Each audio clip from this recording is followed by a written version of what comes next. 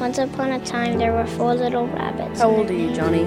She asked. 16. We few, we happy few, we band of brothers. It was the best of times. It was the worst of times. A wise old king once said, "Of the making of books, there is no end." How true today. Of the overabundance of writing published each year, what's worth reading? The answer is simple. Read only the best. Come join the discussion on Just the Best Literature. Well, hello again, everyone. Thanks for listening in today. Well, I have comments today, or maybe I shouldn't say comments. I've got one comment. I wrote an S on the end of comment. That's why I said comments. But anyway, it says, well, JBL, I spent the last 2 days binge listening to your series on Heart of Darkness and Lord Jim while working on a project at work. Now, that sounds a little dangerous to me, but if you can get away with it, that's fine. I have to admit, I'm not a faithful listener, but that is because I prefer to wait for all the episodes of a series to come out so I can listen to them one after another instead of having to wait for the next part. Now, I find myself anxiously anticipating the next installment of Lord Jim. I want to thank you for taking the time to go through these books, especially Heart of Darkness, since it is one of my favorite pieces of literature. I read both stories as well as youth while I was in high school and enjoyed them thoroughly. Thank you for all the time and effort that yourself, your wife, and your crew put into each episode. Very thankful to have all this available. Looking forward to finding out the next series and to make an effort to read along with you all. So, and that's Aaron from Oklahoma. So thank you, Aaron. We appreciate it. And, of course, our next series is coming up. It's going to be on Moby Dick. And hopefully it won't take as long as Conrad does. But it's going to be, we're going to cut down the chapters for that. And I've already gotten comments on Facebook. Some of the listeners know we're getting ready for Moby Dick. And one gentleman wrote in and said he's already bought a copy and he's started to read it. And he really likes it. So I'm really happy about that. So we'll see how he likes it as we go through it. Well, in our last podcast, we continued discussing Jim's dinner engagement with Marlowe. And we were able to move into Chapter 10. That was my big goal for that podcast, so we did that. Now today, what we want to do is we want to continue our discussion in that chapter with the goal of reaching Chapter 12. So we never did really finish Chapter 10. Now, my partner in literature is here with me in the studio today, so welcome back, Deborah. Thank you. It's good to be here. It's always good to have you. And also with me in the studio today is my producer, Gabe. And Gabe will be coming on a panel with me before we finish the novel. So he still has to be the producer today. And there's other people who can do this, but they are busy with other things right now. Now, I do have another little word of instruction here. And I finished ahead a little bit in the book. And the thing I want to help all of you with is over the next couple of chapters, the reading does get a little bumpy. And what I mean by that is it's hard to tell when Jim is speaking and when Marlowe is speaking and then when the frame narrator pops in. So the key to understanding all of this, I think you should just remember that Marlowe is telling Jim's story. And sometimes you think it's Jim, but it's actually Marlowe telling us what Jim says. And then the frame narrator, he does pop in occasionally, and he does it whenever he wants to. So we just have to put up with it. So anyway, let's get back into Chapter 10 today. And I think we kind of finished on page 85, the top of page 86, and maybe just to refresh your memory is remember that Jim wanted to go back to the Patna. You know, he jumped ship even though he didn't know he was jumping ship. It's kind of like he was in a trance or something. And he jumped into the small boat, and he still felt so guilty. He wanted to swim back to the Patna to get back on the ship. He never, in some ways, I think in his mind, he never really wanted to jump. He just did it. It's just like he was just immediate. And sometimes, you know, if someone scares you from behind and they say jump, you know, you would want to jump too. So anyway, but the reason why Jim didn't go back to the Patna is he could not see it. And they couldn't even see any lights on the ship, and so they just assumed that the ship went down.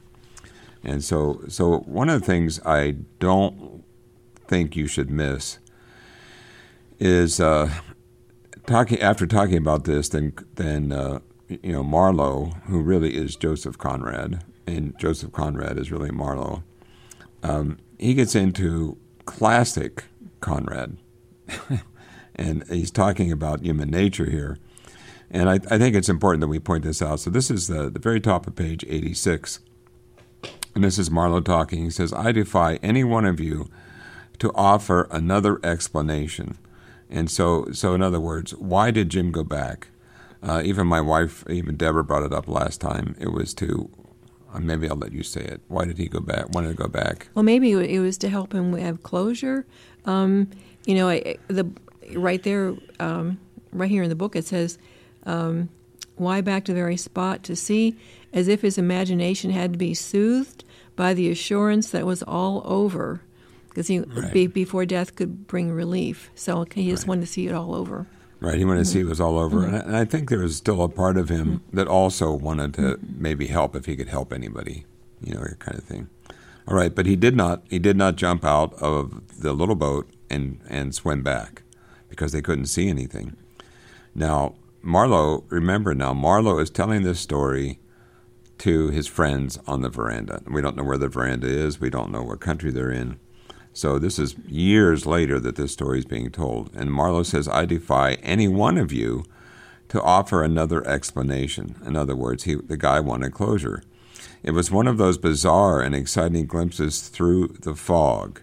And so the thing is, if all of you have read Heart of Darkness, the fog is really a symbol.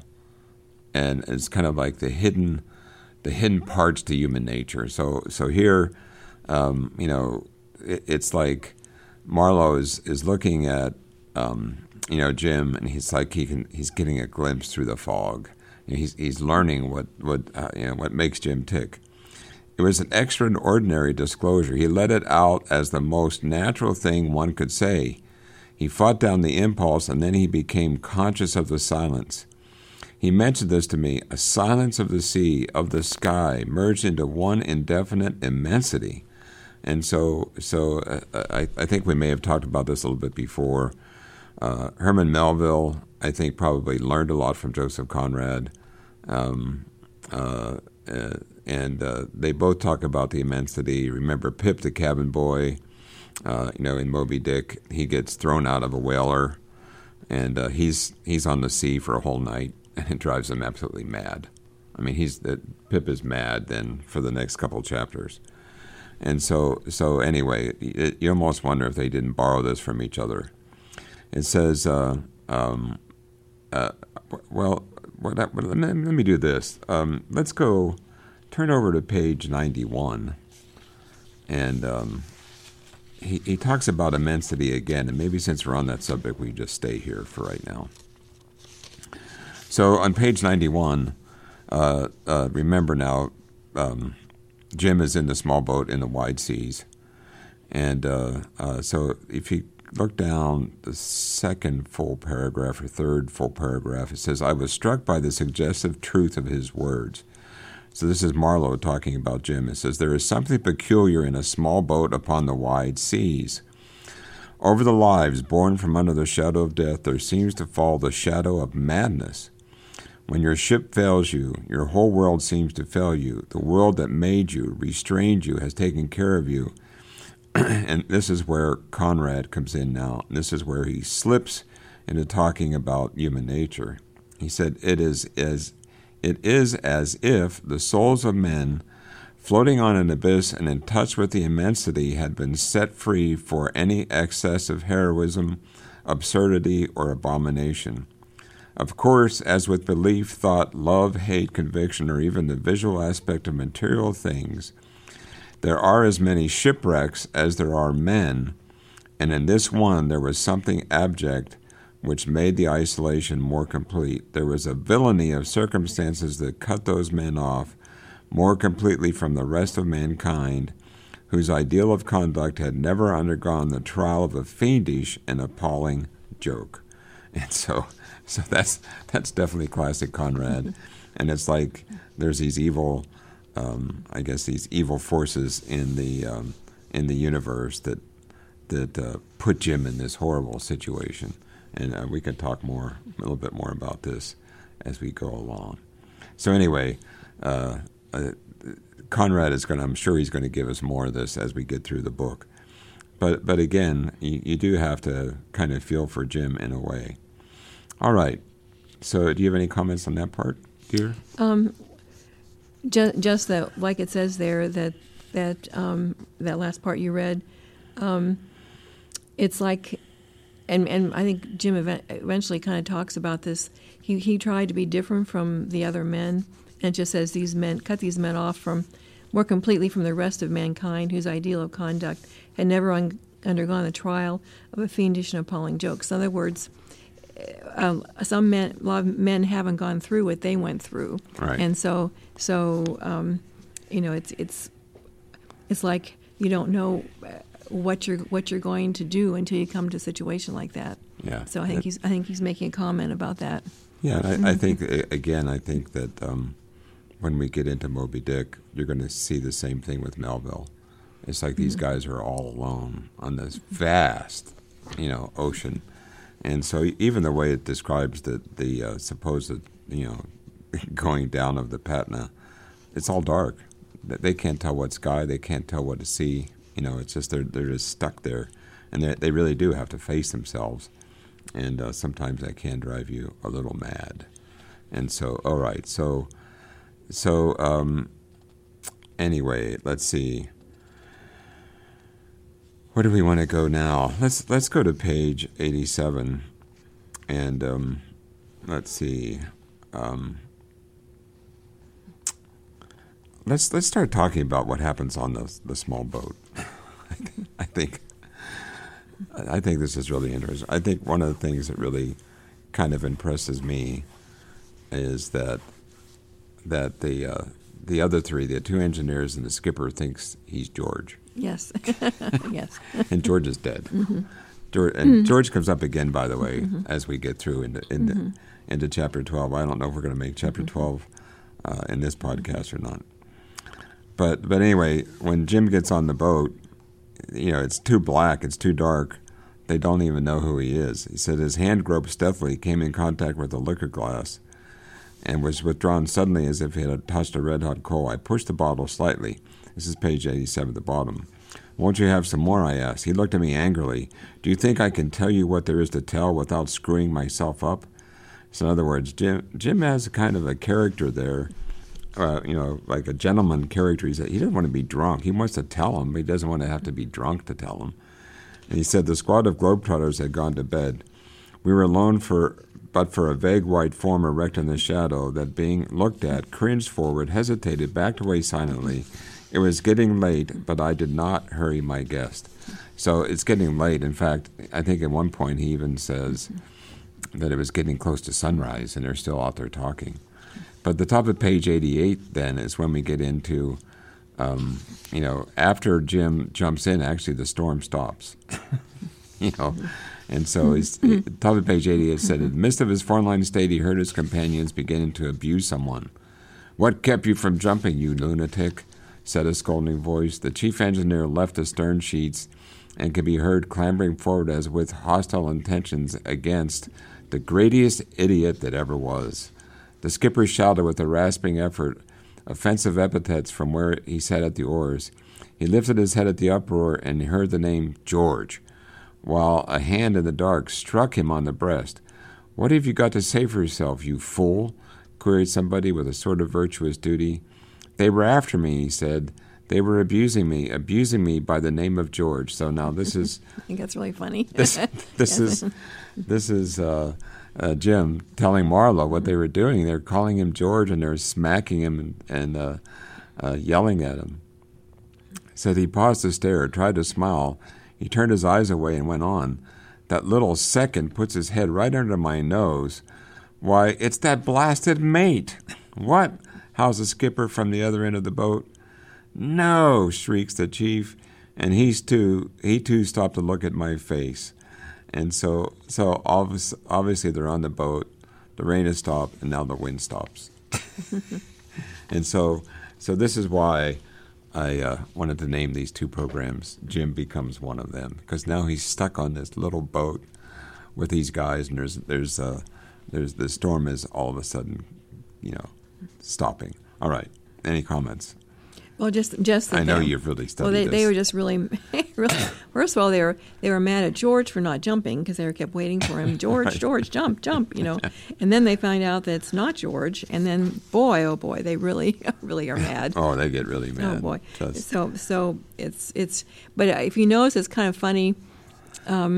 Where it says they were abusing me by the name of George, and he paused to stare, tried to smile. So he saw a little bit of the humor in it, but he couldn't really get into the humor of it. But it was kind of dry humor there. Yeah. Right. But I think if you think about it from, I know this is a made up character, but Conrad makes him so real. But you could think he was probably mad too that there he is. He's now stuck with these guys. Remember now, he doesn't think it was his decision to jump.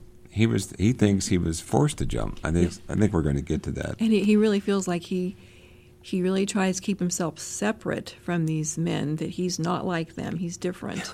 Yeah, but he's on the boat with them. Yes. So Jim becomes one of them. So anyway, he said they were too taken aback to say anything more at first. He narrated steadily. This is Marlowe talking. And what could I have to say to them? He faltered for a moment and made an effort to go on. They called me horrible names, his voice sinking to a whisper, now and then would leap up suddenly. So in other words, he doesn't even want the people that could be around hearing, what they were calling him. He said, hardened by the passion of scorn as though he had been talking of secret abominations. Never mind what they called me, he said grimly. I could hear hate in their voices. A good thing, too. They could not forgive me for being in that boat. They hated it. It made them mad. He laughed short. I can hear him just give a little chuckle. But it kept me from... Look, I was sitting with my arms crossed on the gunwale. He perched himself smartly on the edge of the table and crossed his arms. Like this, see? One little tilt backwards and I would have been gone. After the others. One little tilt. The least bit. He frowned, and tapping his forehead with the tip of his middle finger, it was there all the time, he said impressively. All the time the notion. And the rain, cold, thick as melted snow, colder on my thin cotton clothes. I've never been so cold again in my life, I know. And the sky was black, too, all black. Not a star, not a light anywhere, nothing outside that confounded the boat, and those two yapping before me like a couple of mean mongrels at a treed thief. Yap, yap. What you doing here? You're a fine sort. Too much of a bloomin' gentleman to put his hands to it. So here they're mad that he didn't help them get the boat off the boat. The smaller boat off the ship. Too much of the blooming gentleman to put his hand to it. Come out of your trance, did you? To sneak in, did you? Yap, yap. You ain't fit to live. Yap, yap. Two of them together trying to outbark each other. The other would bay from the stern through the rain. Couldn't see him, couldn't make it out. Some of his filthy jargon. Yap, yap. Bow, wow, wow, wow, wow. Yap, yap. It was sweet to hear them. It kept me alive, I tell you. It saved my life. At it they went, as if trying to drive me overboard with the noise. I wonder you had pluck enough to jump. You ain't wanted here. If I had known who it was, I would have tipped you over, you skunk. What have you done with the other? Where did you get the pluck to jump, you coward? What's to prevent us from firing you overboard? They were out of breath. The shower passed away upon the sea. Then nothing. There was nothing around the boat, not even a sound. Wanted to see me overboard, did they? Upon my soul. I think they would have had their wish if they had only kept quiet. Fire me overboard, they? Try, I said. I would for 2 pence. Too good for you, they screeched together. It was so dark that it was only when one or the other of them moved that I was quite sure of seeing him. He says, I only wish they had tried. So notice Marlowe then is now, if you're reading along with us, now Marlowe starts talking back to his friends. And that's where you have to, he's telling them the story now. He says, I couldn't help exclaiming, what an extraordinary affair. Not bad, eh? He said, as if some sort of astounded. They pretended to think I had done away with that donkey man for some reason or other. Why should I? And how the devil was I to know? Didn't I? Well, maybe he's not talking to his friends. Maybe he's talking with Jim. I think he's still talking. He just said that one little insert there. Yeah. So he's talking with Jim. Sorry. Yeah. See everybody out there. It is confusing reading this. So didn't I somehow get into that boat? The muscles around his lips contracted into unconscious grimace that tore through the mask of his usual expression, something violent, short-lived, and illuminating, like a twist of lightning that admits the eye for an instant into the secret convolutions of a cloud. I did. So that's a great image. Mm-hmm. So it's like he's revealing himself. If it's a dark night, and it's the lightning that does reveal the clouds there. So I did. I was plainly there with them, wasn't I? Isn't it awful a man should be driven to do a thing like that and be responsible? What did I know about their George they were howling after? I remembered I had seen him curled up on the deck. And now they're going to start yelling at him again. Murdering coward, the chief kept on calling me. He didn't seem able to remember any other two words. I didn't care, only his noise began to worry me. Shut up, I said. At that he collected himself for a confounded screech. You killed him, you killed him. No, I shouted, but I will kill you directly. I jumped up, and he fell backwards over a thwart with an awful loud thump. I don't know why. Too dark. Tried to step back, I suppose.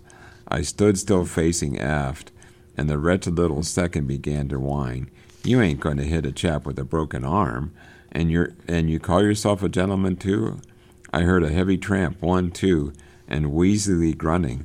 The other beast was coming at me, clattering his oar over the stern. I saw him moving, big as you see a man in the midst in a dream. Come on, I cried. I would have tumbled him over like a bale of shakings. He stopped, muttered to himself, and went back. Perhaps he had heard the wind. I didn't. It was the last heavy gust we had. He went back to his oar. I was sorry. I would have tried to. And so, do you have any comments there? Yes. I do. I knew you did. Well, I think one important thing to notice is, if you remember, he was kind of talking about, how he almost jumping overboard, or like he said, he was right at the edge. The way he was sitting, he could have gone over easily. Several times he says that, but then something happened that he says saved him, and it's when they started coming after him, where it says, okay, I was trying to keep, anyway, it says it's a good thing too. I forget where I was trying to keep track of it, but it says anyway, it's what saved him, is what he says, because then he got mad at them and he wanted to fight back. So that, otherwise, he might have just jumped over. He might have just let the rocking of the boat, tip him over. That's kind of what he was hinting at. But then when they came after him, that saved him. He said, he changed him and he fought back then. So. Yeah, remember, he's not a small guy. No, definitely. So they were strong. So they were, They were really intimidated by him. There was no problem there with that. If he started to fight back. Yeah, it's almost like sometimes kids will be good friends until one pushes the other one, and then it gets pretty grody sometimes. Or, sometimes I've seen what you might call wimp little kids, and if they get pushed, though, I've seen them fight. I've seen them take it on, not run away. So yeah, it's getting into his. They challenged him in the wrong way because he was really strong, and so that did save him from jumping over. I guess if he had jumped over, would he have drowned himself? Well, that's the hint there, is that when he was considering, killing himself. There's that hint there. I don't know. Yeah. So what that means. And one other thing you might want to notice is earlier when they talk about. Because this comes up later when they all realized, they all said that she was gone, that the Patna was gone back in 87. Yeah. And it says the lights were gone, no mistake. And then one of the men said they saw lights, and they saw the lights were gone. And so they were all saying it was almost like they were relieved. Lights were gone. She had to go. But Jim said he noticed that they talked as though they had left behind them nothing but an empty ship. So these men were not talking about all the people, whereas Jim still had those images in his mind of people dying and screaming. Right. Yeah. 800 people and 7 ships. Right. Yeah, I think there is something we want to realize, that he now feels guilty that he left 800 people. Yes. Mm-hmm. And he does. Of course, we're going to get to that eventually, but he does. Say that he wished that it didn't turn out the same way. Let's flip over to page 92 now. We're gonna run out of time already. Mm-hmm. But one of the things I think is interesting is if Jim still believes that he can handle any situation, and what this is, top of page 92, is, remember, they were coming after him, and then he picks up a piece of wood, and it's a really heavy piece of wood, and if they came after him, he was gonna deck them with this wood, and so if you look at the top of page 92, it says, "It was all threats, all terribly effective feint, a sham from beginning to end, planned by the tremendous disdain of the dark powers whose real terrors, always on the verge of triumph, are perpetually foiled by the steadfastness of men." And so again, this is Conrad talking through Marlowe. He says, "I asked, after waiting for a while, well, what happened? A futile question. I knew too much already to hope for the grace of a single uplifting touch, for the favor of hinted madness, of shadowed horror. Nothing," he said. "I meant business, but they meant noise only. Nothing happened." And he says, "And the rising sun found him just as he had jumped up first in the bowels of the boat. What a persistence of readiness! He had been holding the tiller in his hand, too. All the night they had dropped the rudder overboard while attempting to ship it, and I suppose the tiller got kicked forward somehow, while they were rushing up and down the boat, trying to do all sorts of things at once so as to get clear of the side. It was a long, heavy piece of hardwood, and apparently he had been clutching it for 6 hours or so. So if you don't call us that being ready, can you imagine him, silent on his feet half the night, his face to the gusts of rain, staring at somber forms, watching of vague movements, straining the ears to catch low rumors in the stern sheets? Firmness of courage or effort of fear, what do you think? And the endurance is undeniable, too. 6 hours more or less on the defensive, 6 hours of alert immobility while the boat drove slowly or floated, arrested according to the caprice of the wind, while the sea calmed, slept at last, while the clouds passed over his head, while the sky from the immensity of lustreless, and black, diminished to a somber and lustrous vault, scintillated with the greater brilliance, faded to the east, paled at the zenith, while the dark shapes blotted the low stars, got outlines, relief, became shoulders, heads, faces, features, confronted him with the dreary stares, had disheveled hair, torn clothes, blinked red eyelids at the white dawn." So that's a long sentence. Yes. But Marlowe is defending him, saying this guy really is persistent. Oh, yeah, he had a lot of strength, that's for sure. And he had a lot of strength. Mm-hmm. And so it's almost like he's trying to defend him, to say, if he hadn't jumped, he would have stayed with the ship. Mm-hmm. Firmness of courage or effort of fear, what do you think? Yeah. Is it interesting? Yeah. So the next page, and again we're gonna run out of time, so we can move on. Let's see, we're almost to chapter 11, aren't we? Yeah, we'll get through chapter 11. But I think page 93 is hilarious, and this is where Conrad calls the skipper and his two mates the three dirty owls. But I think the one thing that's shocking on this page, and this is like in the middle, the second paragraph, it says, he really blames them for him jumping. It's like he doesn't think he forced himself to jump. He blames them. And so I think that's interesting. He says, "They called out to me from F," said Jim, "as though we had been chums together. I heard them. They were begging me to be sensible and drop that blooming piece of wood. Why would I carry on so? They hadn't done me any harm, had they? Had they been no harm? His face crimsoned as though he could not get rid of the air of his lungs. "No harm," he burst out. "I leave it to you. Can you understand? Can't you? You see it, don't you? No harm?" He said, "What more harm could they have done? Oh, yes, I know very well. I jumped. Certainly I jumped. I told you I jumped, but I tell you, they were too much for any man. It was their doing as plainly as if they had reached up with a boat hook and pulled me over. Can't you see? You must see it. Come, speak straight out."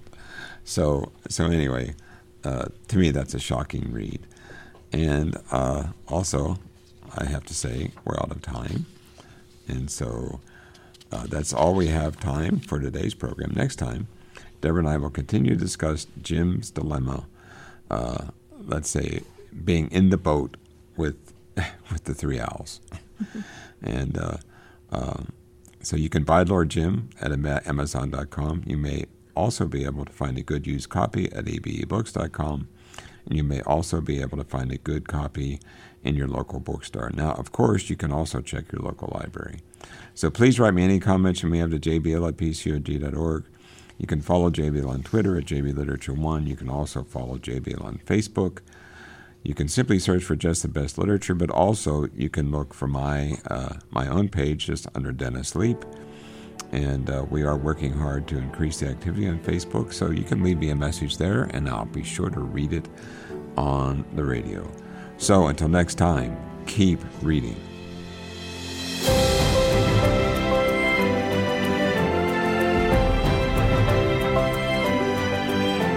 You've been listening to Just the Best Literature on Trumpet Radio, 101.3 KPCG, streaming online at kpcg.fm and thetrumpet.com.